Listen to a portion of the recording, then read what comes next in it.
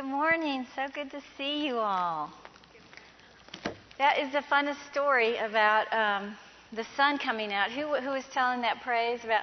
Okay, so we can look at you when Angela and I were laughing. Angela Price is in my small group, and at 3 o'clock in Aledo, it was like this horrible storm, and it was going to hail, and the clouds looked bad. And so Ted called all our small group and canceled them coming to our house that night. And like 10 minutes later, the sun was out. It was you. And then Ted was too embarrassed to call all the small group right back, so we didn't have small group. But I'm glad you had your miracle.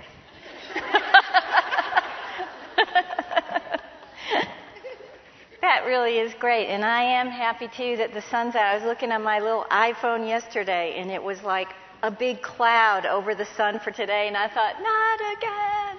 Not another Thursday with the rain. It's fun to be here and open some mail with you today. I was with my parents recently, and it was really funny because they were talking about when they retired, they moved to the Upper Peninsula of Michigan. And they said, well, when we got there, we got out all our love letters and burned them together outside over a fire. And so my first reaction was total shock. You wrote love letters to each other? Like, that was kind of weird to think about. But then I was so sad. And I said, why did you burn those letters? I would have wanted to read them one day. And they said, exactly.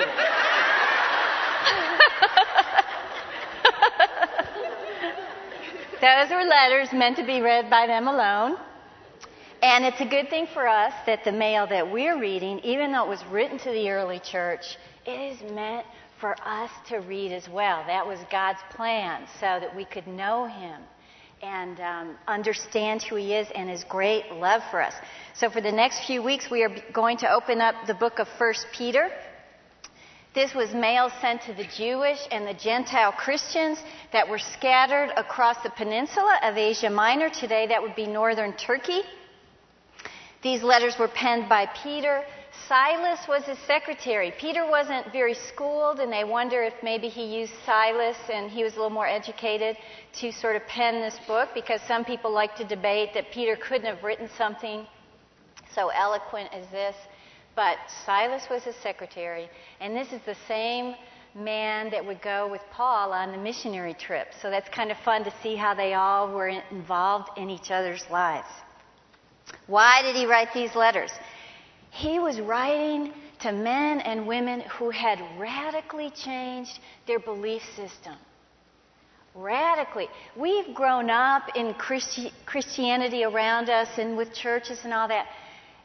When Jesus Christ stepped on the scene and the early church started, it was a radical change in the world and in people's lives. So Peter's writing to the Jews and the Gentiles who have departed from their old beliefs. The Gentiles departed from their paganism. They were departing from their belief in a false God system. They were departing from their great spiritual ignorance in the world. The Jews were departing from their formalism, their legalism. They're trying to earn their way to God, which had been keeping them apart from a true relationship with their living Father. And now, these are the people Peter's writing to who now are following in the footsteps of a carpenter from Nazareth. Can you imagine? No wonder the outside world just thought, have these people lost their minds? No, because we wouldn't be here today. These people had grabbed on to the truth. And in the book of 1 Peter, it's obvious that the background of the whole thing is they were being persecuted for these new beliefs. And so Peter wants to encourage them. He has their persecution in mind. And I also think greater persecution was to come, and Peter was preparing them for that as well. You will never see him say in here, that this is just for a short time and then we'll have this peaceful time here on earth. He's always wanting them to look to their time of peace when they are with God. And so these are the 4 things we're going to look at for the next few weeks. Here's how he tries to encourage them. He wants them to lift up their eyes to heaven. He wants them to get their eyes off these hard circumstances and behold the eternal truth that Jesus Christ left with them. And we stand firm when we do that by, on your outline, we maintain an eternal perspective. That helps us stand firm when hard times come. Secondly, Peter writes on your outline, we can stand firm by understanding that holiness matters more than relief from our trials. Holiness matters more. Hey, that's kind of a message we don't hear much today. I think often our main objective as a Christian when we're having hard times is to seek how to get out of it. How do we get out of this hard suffering and these trials that we're going through? And Peter wants them to know there's something more important than getting out of it. It's developing holiness within it. He wants them to grab hold of that. He wants them to understand we stand firm when we trust that God uses suffering for our highest good. None of it is wasted. He has a plan for it. And fourthly, he wants to let them know that we stand firm when we treat each other in the correct way, when we respond to the grace of Christ with transformed behavior in how we are with each other. If the church didn't do that, and everybody sort of tried to keep faith to themselves, we wouldn't have had that unity, that support system, the prayers, the fellowship, the lifting up, carrying each other's burdens. That was a necessity to get through that great time of persecution. So they should behave in a way that helps them to stand firm together. In a nutshell, this is what 1 Peter is about. He wants to encourage believers to face persecution so that the true grace of Jesus Christ would be evidenced in them. In fact, let me get out my verse sheet. But turn with me to 1 Peter 5 and we'll see this theme. Look at verse 10. This is Peter ending his letter. And the God of all grace, who called you to his eternal glory in Christ, after you have suffered a little while, will himself restore you and make you strong, firm, and steadfast. To him be the power forever and ever. Amen. And with the help of Silas, whom I regard as a faithful brother, I have written to you briefly, encouraging you and testifying that this is the true grace of God, so stand fast in it. Who are Peter's readers? We talked a little bit about who they are, but I thought this was interesting. Of all the people to talk about standing firm in persecution, it's Peter, the guy who ran away from persecution. When Jesus, who he loved and adored, went to the cross, who was absent standing under the cross? Peter and the other disciples, except for John. He was afraid. He was afraid of the persecution that would be facing him. And now, Peter writes about how to stand firm in it, and we know from the book of Acts, he faced lots of opposition, lots of persecution, prison, beatings, betrayal, slander, lots of rejection. So we have to ask ourselves, what happened from the cross to this letter of 1 Peter? And we know that in the middle of that, Peter saw Jesus alive again. Peter walked and spoke and ate and touched his friend and his teacher and his Savior, Jesus Christ. And that's why he went from a coward to a man of great courage, to a man of great conviction. Because Jesus was alive. And Peter never looked back. He faced so many persecutions all the way up to the day he spread out his arms and died on a cross like Jesus. willing to suffer and be a martyr for the cause of Christ. So when I think about that, I think that Peter writes with great understanding because he knows what it's like to feel afraid in the face of persecution.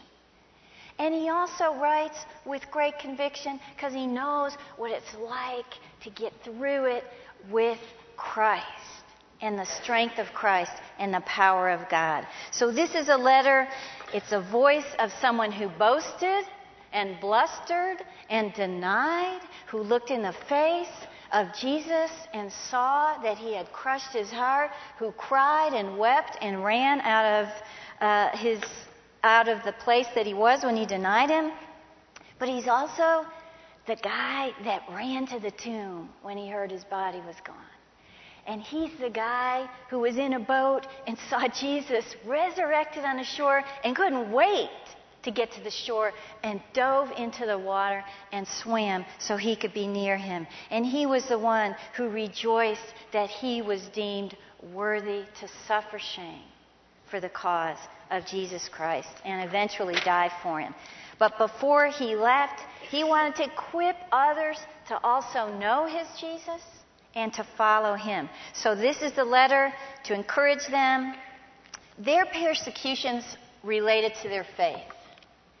We can also apply these principles. We have some persecutions that related to our faith. Not the same persecutions usually, but some of them are the same. But we can also apply this to, I really think, any suffering we have living in a fallen world. These principles are for us to hang on to truth and get through the hard things living in a fallen world. Now, Peter, he was writing them. They were probably not facing legal persecution at this time. That would be when the hard stuff started happening. Persecutions that were put in by law. And that would be a horrible time. This would happen. Nero decided to burn down Rome, and he had to blame it on somebody. So he said, I'll just get these strange group of people that follow this Nazarene carpenter and blame it on them. And from that point on, the persecutions rose to a great extent. This letter, most scholars feel, was written either just before that time or right when it was beginning. And Peter is writing to them. So severe persecution broke out 64 AD. Before that point, it would have been social persecution. It would have been religious persecution. Some of you maybe have had some of this in family relationships. Just some rejection, slander, betrayal. These Christians also might face some physical abuse at this point, being disowned. Lots of hard things that they were facing. And if Nero's persecution had begun, Peter may have been writing this to prepare them for greater persecution that was on its way to them. Most people feel that Peter wrote this letter from Rome. You'll know when we get to the last chapter of this book, he talks about being in Babylon. That was sort of a code name for Rome. It kept people from knowing where Peter was. It kept his location from being found out. He actually lived in Rome the last 10 years of his life and was martyred in 67 AD. It also was a way to make a statement calling Rome Babylon about the wickedness of this city. That's what Babylon always stands for. And I was just trying to imagine, you've radically changed your beliefs. You've maybe been disowned by your family. You're in with new people, and then you're sort of scattered. What would it be like to have someone say, I got a letter from Peter for us? Don't you know that was such an encouragement in their hearts? I just thought about how I can get myself worked up over hard things, and pretty soon the world just seems like it's going to fall apart. And one wise, godly word from someone God puts in my path can just take my fears away. And that is how God used Peter in their lives, keeping them on the right path. He calls them two names. Look at verse 1. Peter, an apostle of Jesus Christ, to God's elect, strangers in the world, scattered throughout Pontus, Galatia, Cappadocia, Asia, and Bithynia. So first of all, he refers to them as God's elect. Okay, we read that and go, yeah, we get that. Okay, if you were a Gentile and you were called God's elect, that was a term only for the Jewish nation. They were chosen by God to be set apart, to be His people. And Peter is saying, you Gentiles, you're also God's elect. It's huge. The Jewish population believed the Gentiles were outside of the mercy of God. In fact, I read one quote where they used to say, God created Gentiles to fuel the fires of hell. And Peter says, they're God's elect. What a great way to open up and to encourage those Gentiles.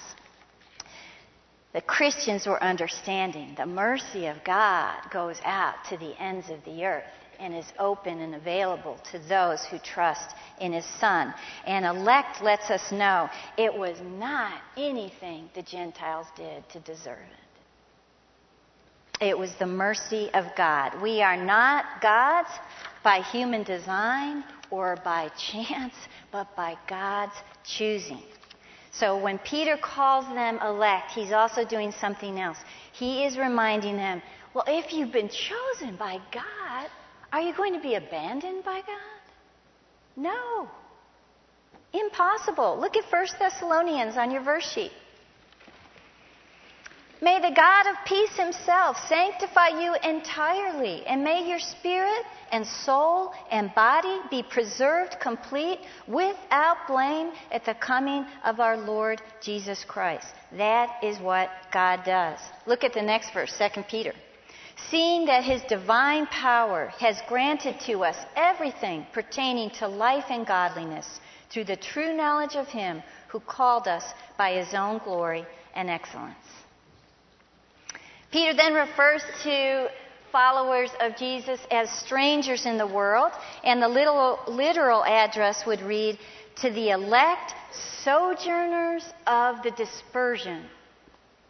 Sojourners of the dispersion. Okay, another amazing thing. The term dispersion also only referred to the Jewish nation. If they were outside the boundaries of Palestine, they were exiled Jews, and they were called Jews of the dispersion. And now Peter includes the Gentiles in this term. And what he's saying is, it's not just the Jews who are different from the rest of the world now. It's anybody who is a Christ follower. All Christians are strangers in this world, set apart. Our King is God, our home is eternity, and so all of us are right now sojourning. We're dispersed outside of the heavenly boundary that one day we will call home. We're strangers here because we view our life here as a journey toward God. That's why we're here. Unlike the rest of the world who's grabbing all the gusto they can get while they're here, because this is all they think that they have. So a Christian's eyes are turned to God. That's where our loyalty lies, and that is what should dictate our behaviors, our attitudes, our actions, our beliefs. I read an old quote that said this: the world is a bridge. The wise man will pass over it, but he will not build his house upon it. We are sojourners here. We don't invest our time and energy to build something here while forgetting that our true home is there.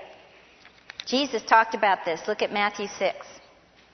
He said, don't store up for yourselves treasures on earth where moth and rust destroy and where thieves break in and steal, but store up for yourselves treasures in heaven where neither moth nor rust destroys and where thieves don't break in or steal. For where your treasure is, there your heart will be also. This word stranger, or your Bible might say alien, it's a word used when you talk about somebody who's in a town and they've settled there, but they haven't made it their permanent place of residence. So when Peter calls these readers this, he's saying, hey, you guys are settling in Asia Minor, but this is not your home. You are aliens there until you reach your true home. And let's see who's preparing them for home. Look at verse 2 in 1 Peter. Who have been chosen according to the foreknowledge of God the Father, through the sanctifying work of the Spirit, for obedience to Jesus Christ and sprinkling by His blood. And let me just say this as an aside. You'll run into some other denominations or religions that'll say, the Trinity, it's never called that in the Bible. You don't ever see it. You see it all over. You see the work, the three persons of the Godhead at work in one. Here's a great example of it.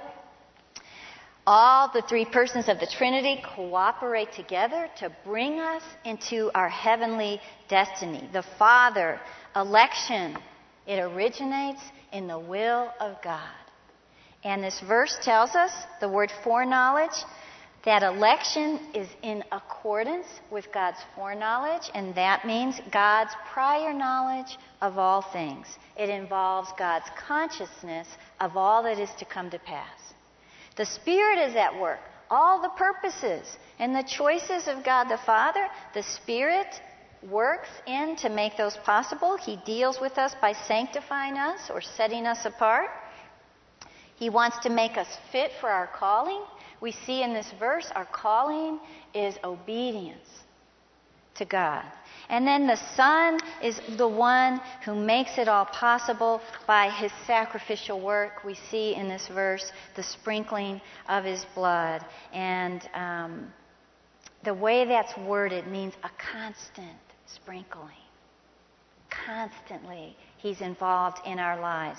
And it signifies the personal application of the sacrifice of Jesus in our lives. In fact, look at Hebrews 9. And I have to confess, I had my wonderful daughter type my verse sheets for me, and she didn't get to it till late. And she left off like the second half of almost every verse, so don't say anything to her. But I will continue reading. You might want to look it up later. So Hebrews 9. For if the blood of goats and bulls and the ashes of a heifer sprinkling, those who have been defiled, sanctify for the cleansing of the flesh, how much more then will the blood of Christ, who through the eternal Spirit offered Himself unblemished to God, cleanse our consciousness from acts that lead to death, so that we may serve God. I just love that verse. The only time in the Old Testament we'll see where people were sprinkled by blood as a congregation was at the time of the Mosaic covenant. Moses stepped out. He'd been communing with God. He's got the covenant. We're a set-apart nation. Here's what God desires. The people listened, and here's what they said. All the words the Lord has said, we will do. And then they sprinkled the blood of a sacrifice over the people. It was a sprinkling for obedience, the very thing this verse is talking about. Our sprinkling by the blood of Jesus is for our obedience. That's what that's about. And then Peter says at the end of that verse 2, grace and peace be yours in abundance. Have you noticed how almost everybody who writes something in the New Testament, they either open it up with grace and peace or they close it. We want you to have grace and peace. Grace, the incredible grace of God in our lives, what's our response to that? Peace.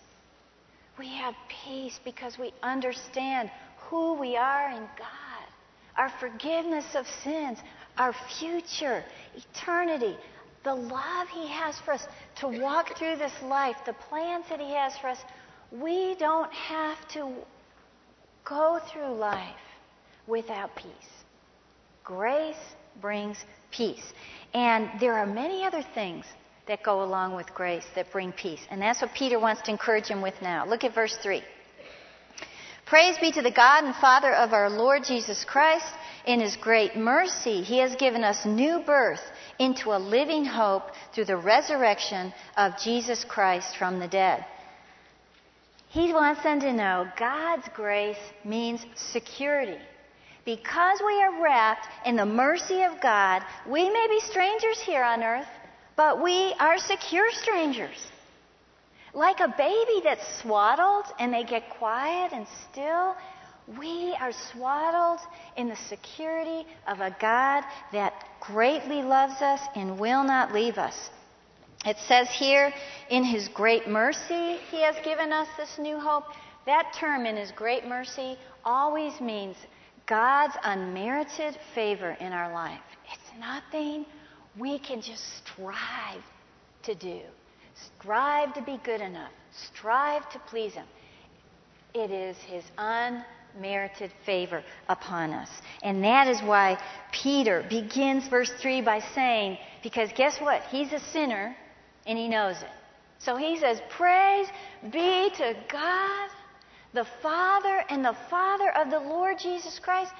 Stop. That's a weird prayer.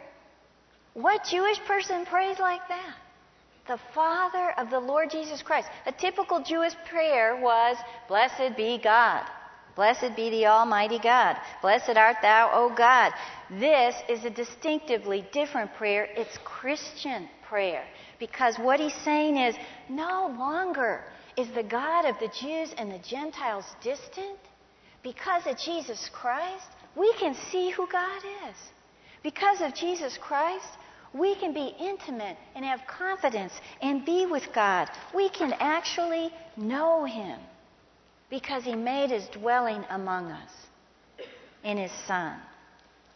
And Peter says, hey, this merciful God has caused us to be born again into a living hope. New birth into a living hope. That's where we get our term born again that people like to make fun of.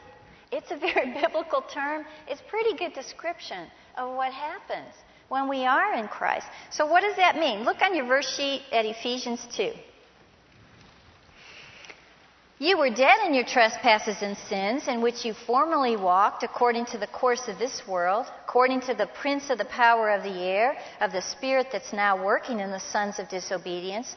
Among them we too all formerly lived in the lusts of our flesh, indulging the desires of the flesh and of the mind, and were by nature children of wrath, even as the rest.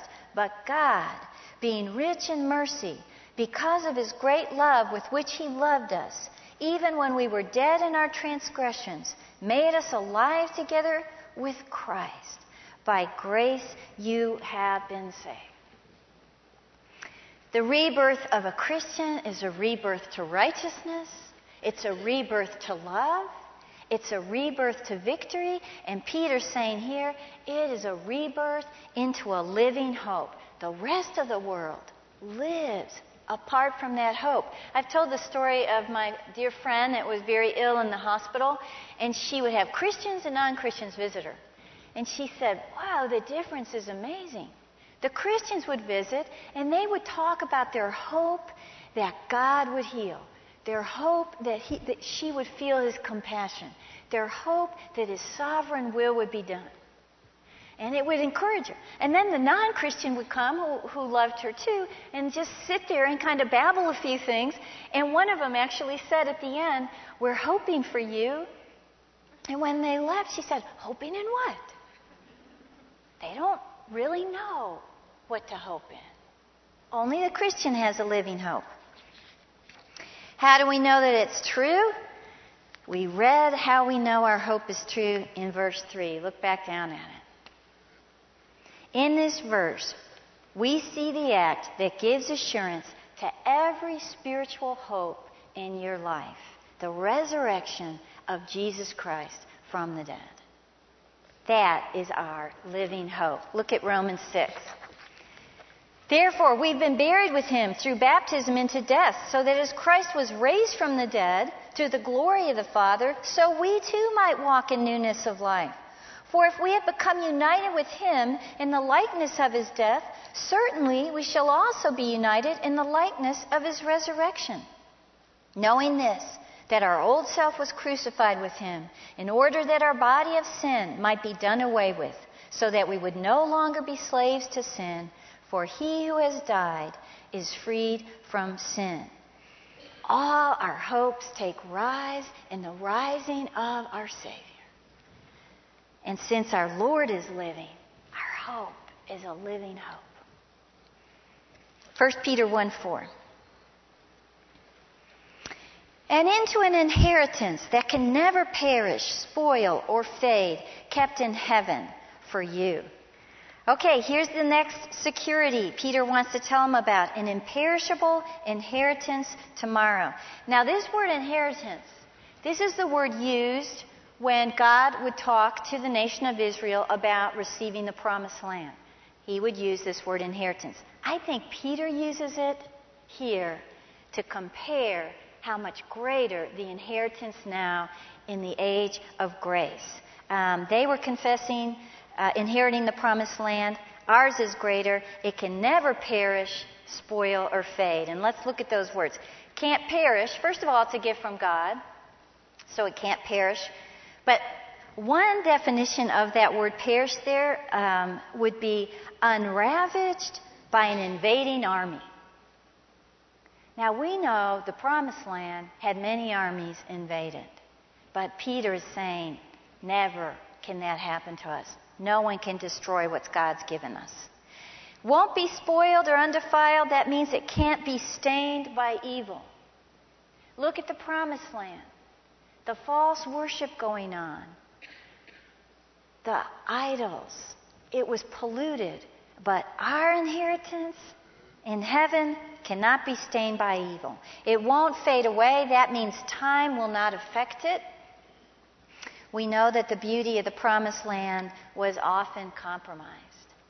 Our inheritance will never be faded or lose its beauty. It's kept in heaven by God Himself, waiting for us to enjoy what is our believers' inheritance. And here's the really most simple answer. At its highest, it is Jesus. It is Jesus Himself. Psalm 16:5 tells us, it's not on your verse sheet, the Lord is the portion of my inheritance. The Lord Himself is the portion of my inheritance. And the Westminster Catechism says, the chief end of man is to enjoy Him forever. Jesus is our inheritance. You know, I was taught growing up that heaven was a place where I could do whatever I wanted and get whatever I wanted. And that sounded like heaven to me. Gosh, that's not heaven at all.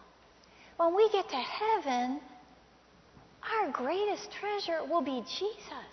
And that is all we are going to want. That's our inheritance. That's what we look forward to. Permanently enthroned in heaven for our eternal enjoyment is our Savior Jesus Christ, wearing your personal name on His hands and in His heart. Jesus wants to be with you. What an inheritance. If we want to look further at the truth of our salvation inheritance, we also, which is unbelievable, will have the reward of participating in the glory of Christ.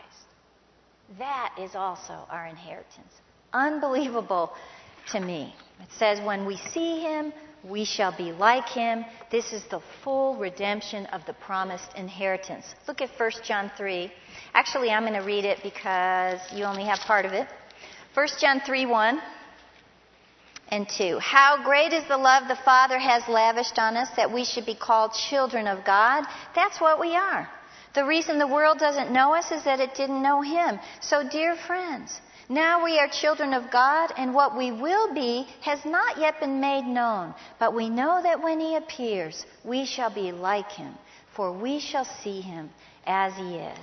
And here's how we know that we have this inheritance. The Holy Spirit is the first installment. Look at Ephesians 1 on your verse sheet. In Him, you also, after listening to the message of truth, the gospel of your salvation, Having also believed, you were sealed in him with the Holy Spirit of promise. And I'm going to go on. Who is a deposit, guaranteeing our inheritance until the redemption of those who are God's possession. Isn't that good of God to just give us this deposit to prepare us for our future inheritance? Now, even though we have a living hope, even though we have a future inheritance, we don't yet possess these things that will be ours. And until the moment we do, what does God do? He protects us with his power himself. More security.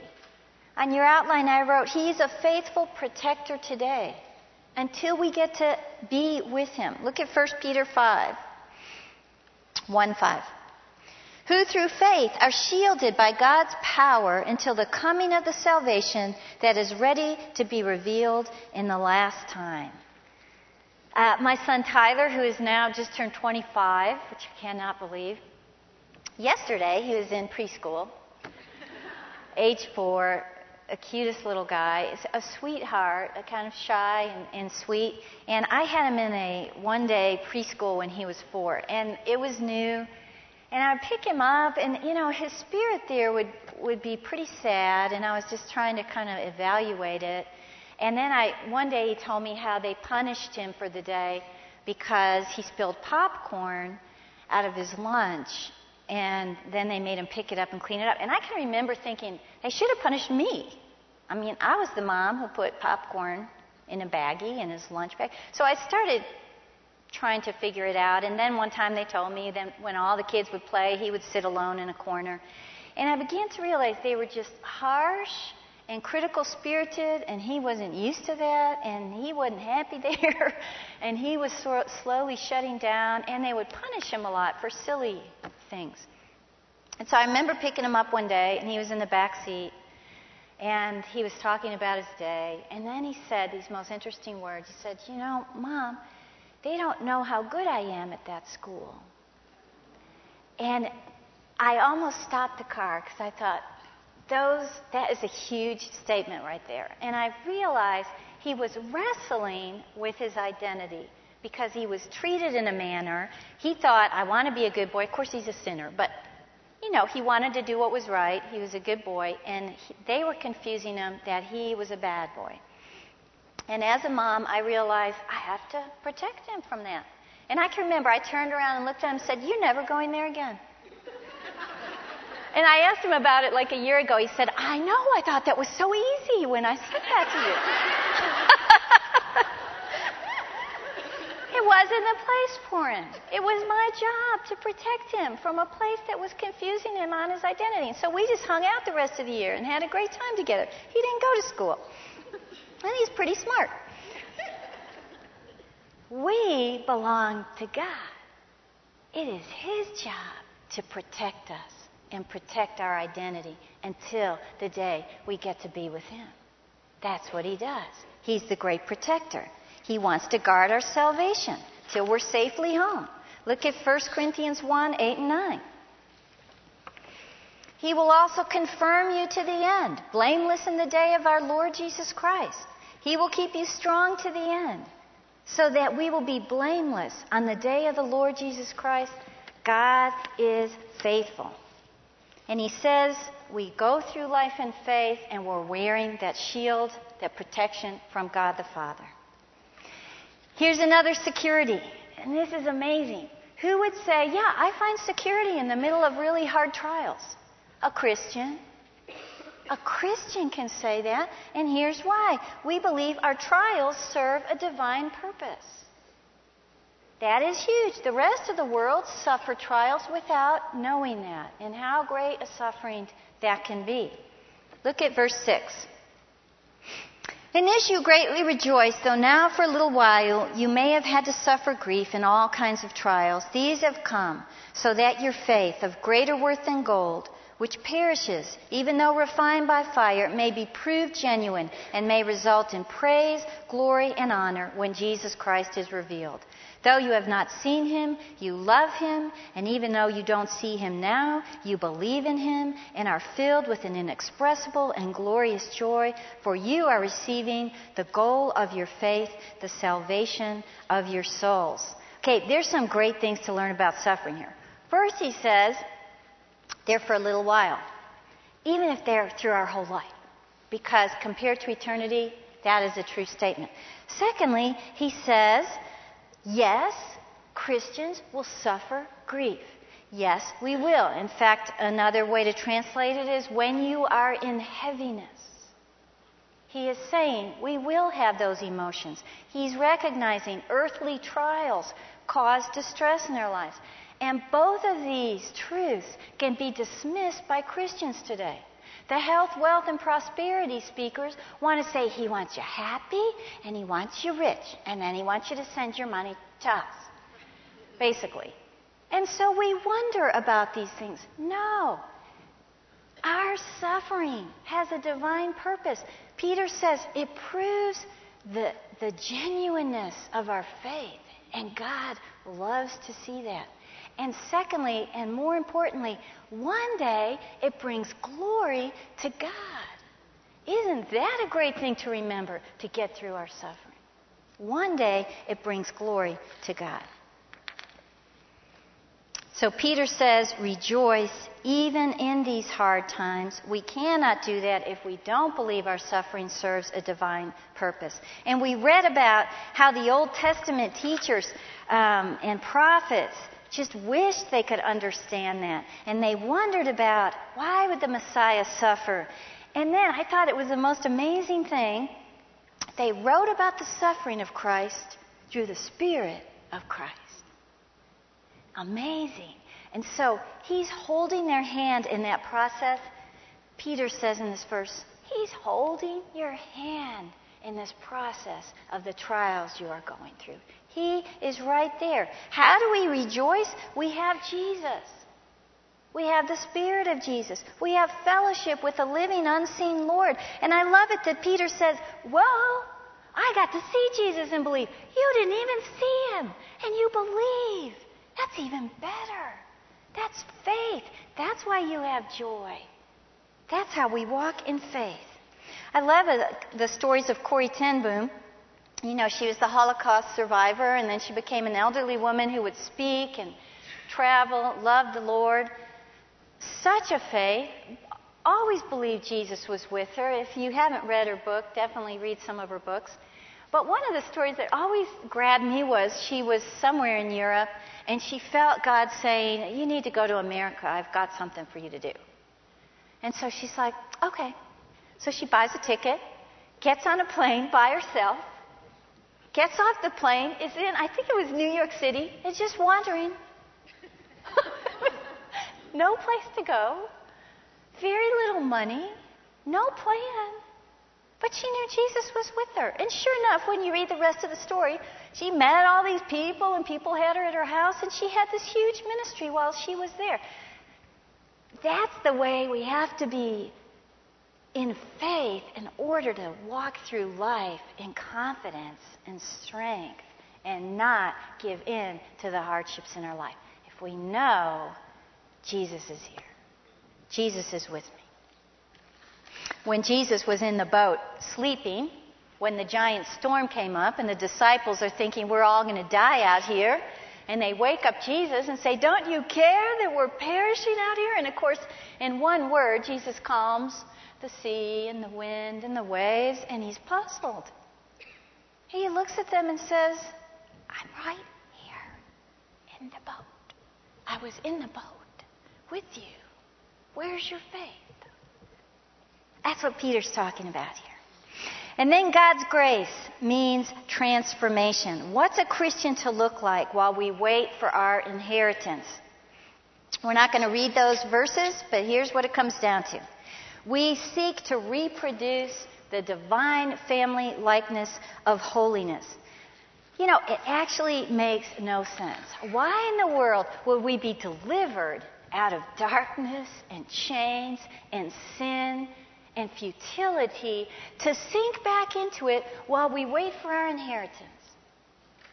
But Peter's saying, your Father's holy. His children need to be holy as well. And how do you do it? He tells them 3 ways right there. Here's how you're holy. You prepare your minds for action. And that means obedience is a conscious act of the will.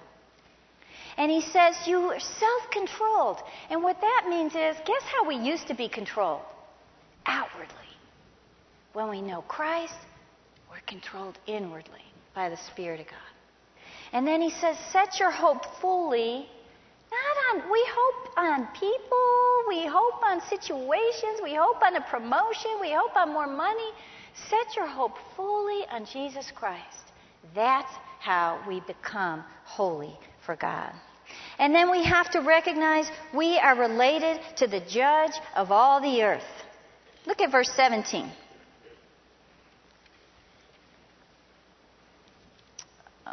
Since you call on a Father who judges each man's work impartially, live your lives as strangers here in reverent fear. For you know it wasn't with perishable things such as silver or gold that you were redeemed from the empty way of life handed down to you from your fathers, but you were redeemed with the precious blood of Christ, a lamb without blemish or defect. This is our Father. We're related to the judge of the earth. He isn't an old white man with white hair in a rocking chair just wanting to pat our backs. He is the righteous judge of the earth. Live in reverent fear of that, as we would an earthly father who needs to discipline us at different times. And then we do it because he paid a huge price to redeem us. This redemption is a purchasing from the marketplace of sin, and it was paid for by blood, and only Jesus could pay it because he is the spotless lamb, the only sinless man. And what I love thinking about that is this is how Peter met Jesus. One of my favorite stories is how John the Baptist first was introduced officially to Jesus when he was starting his earthly ministry. And Jesus comes to him and says, I want to be baptized.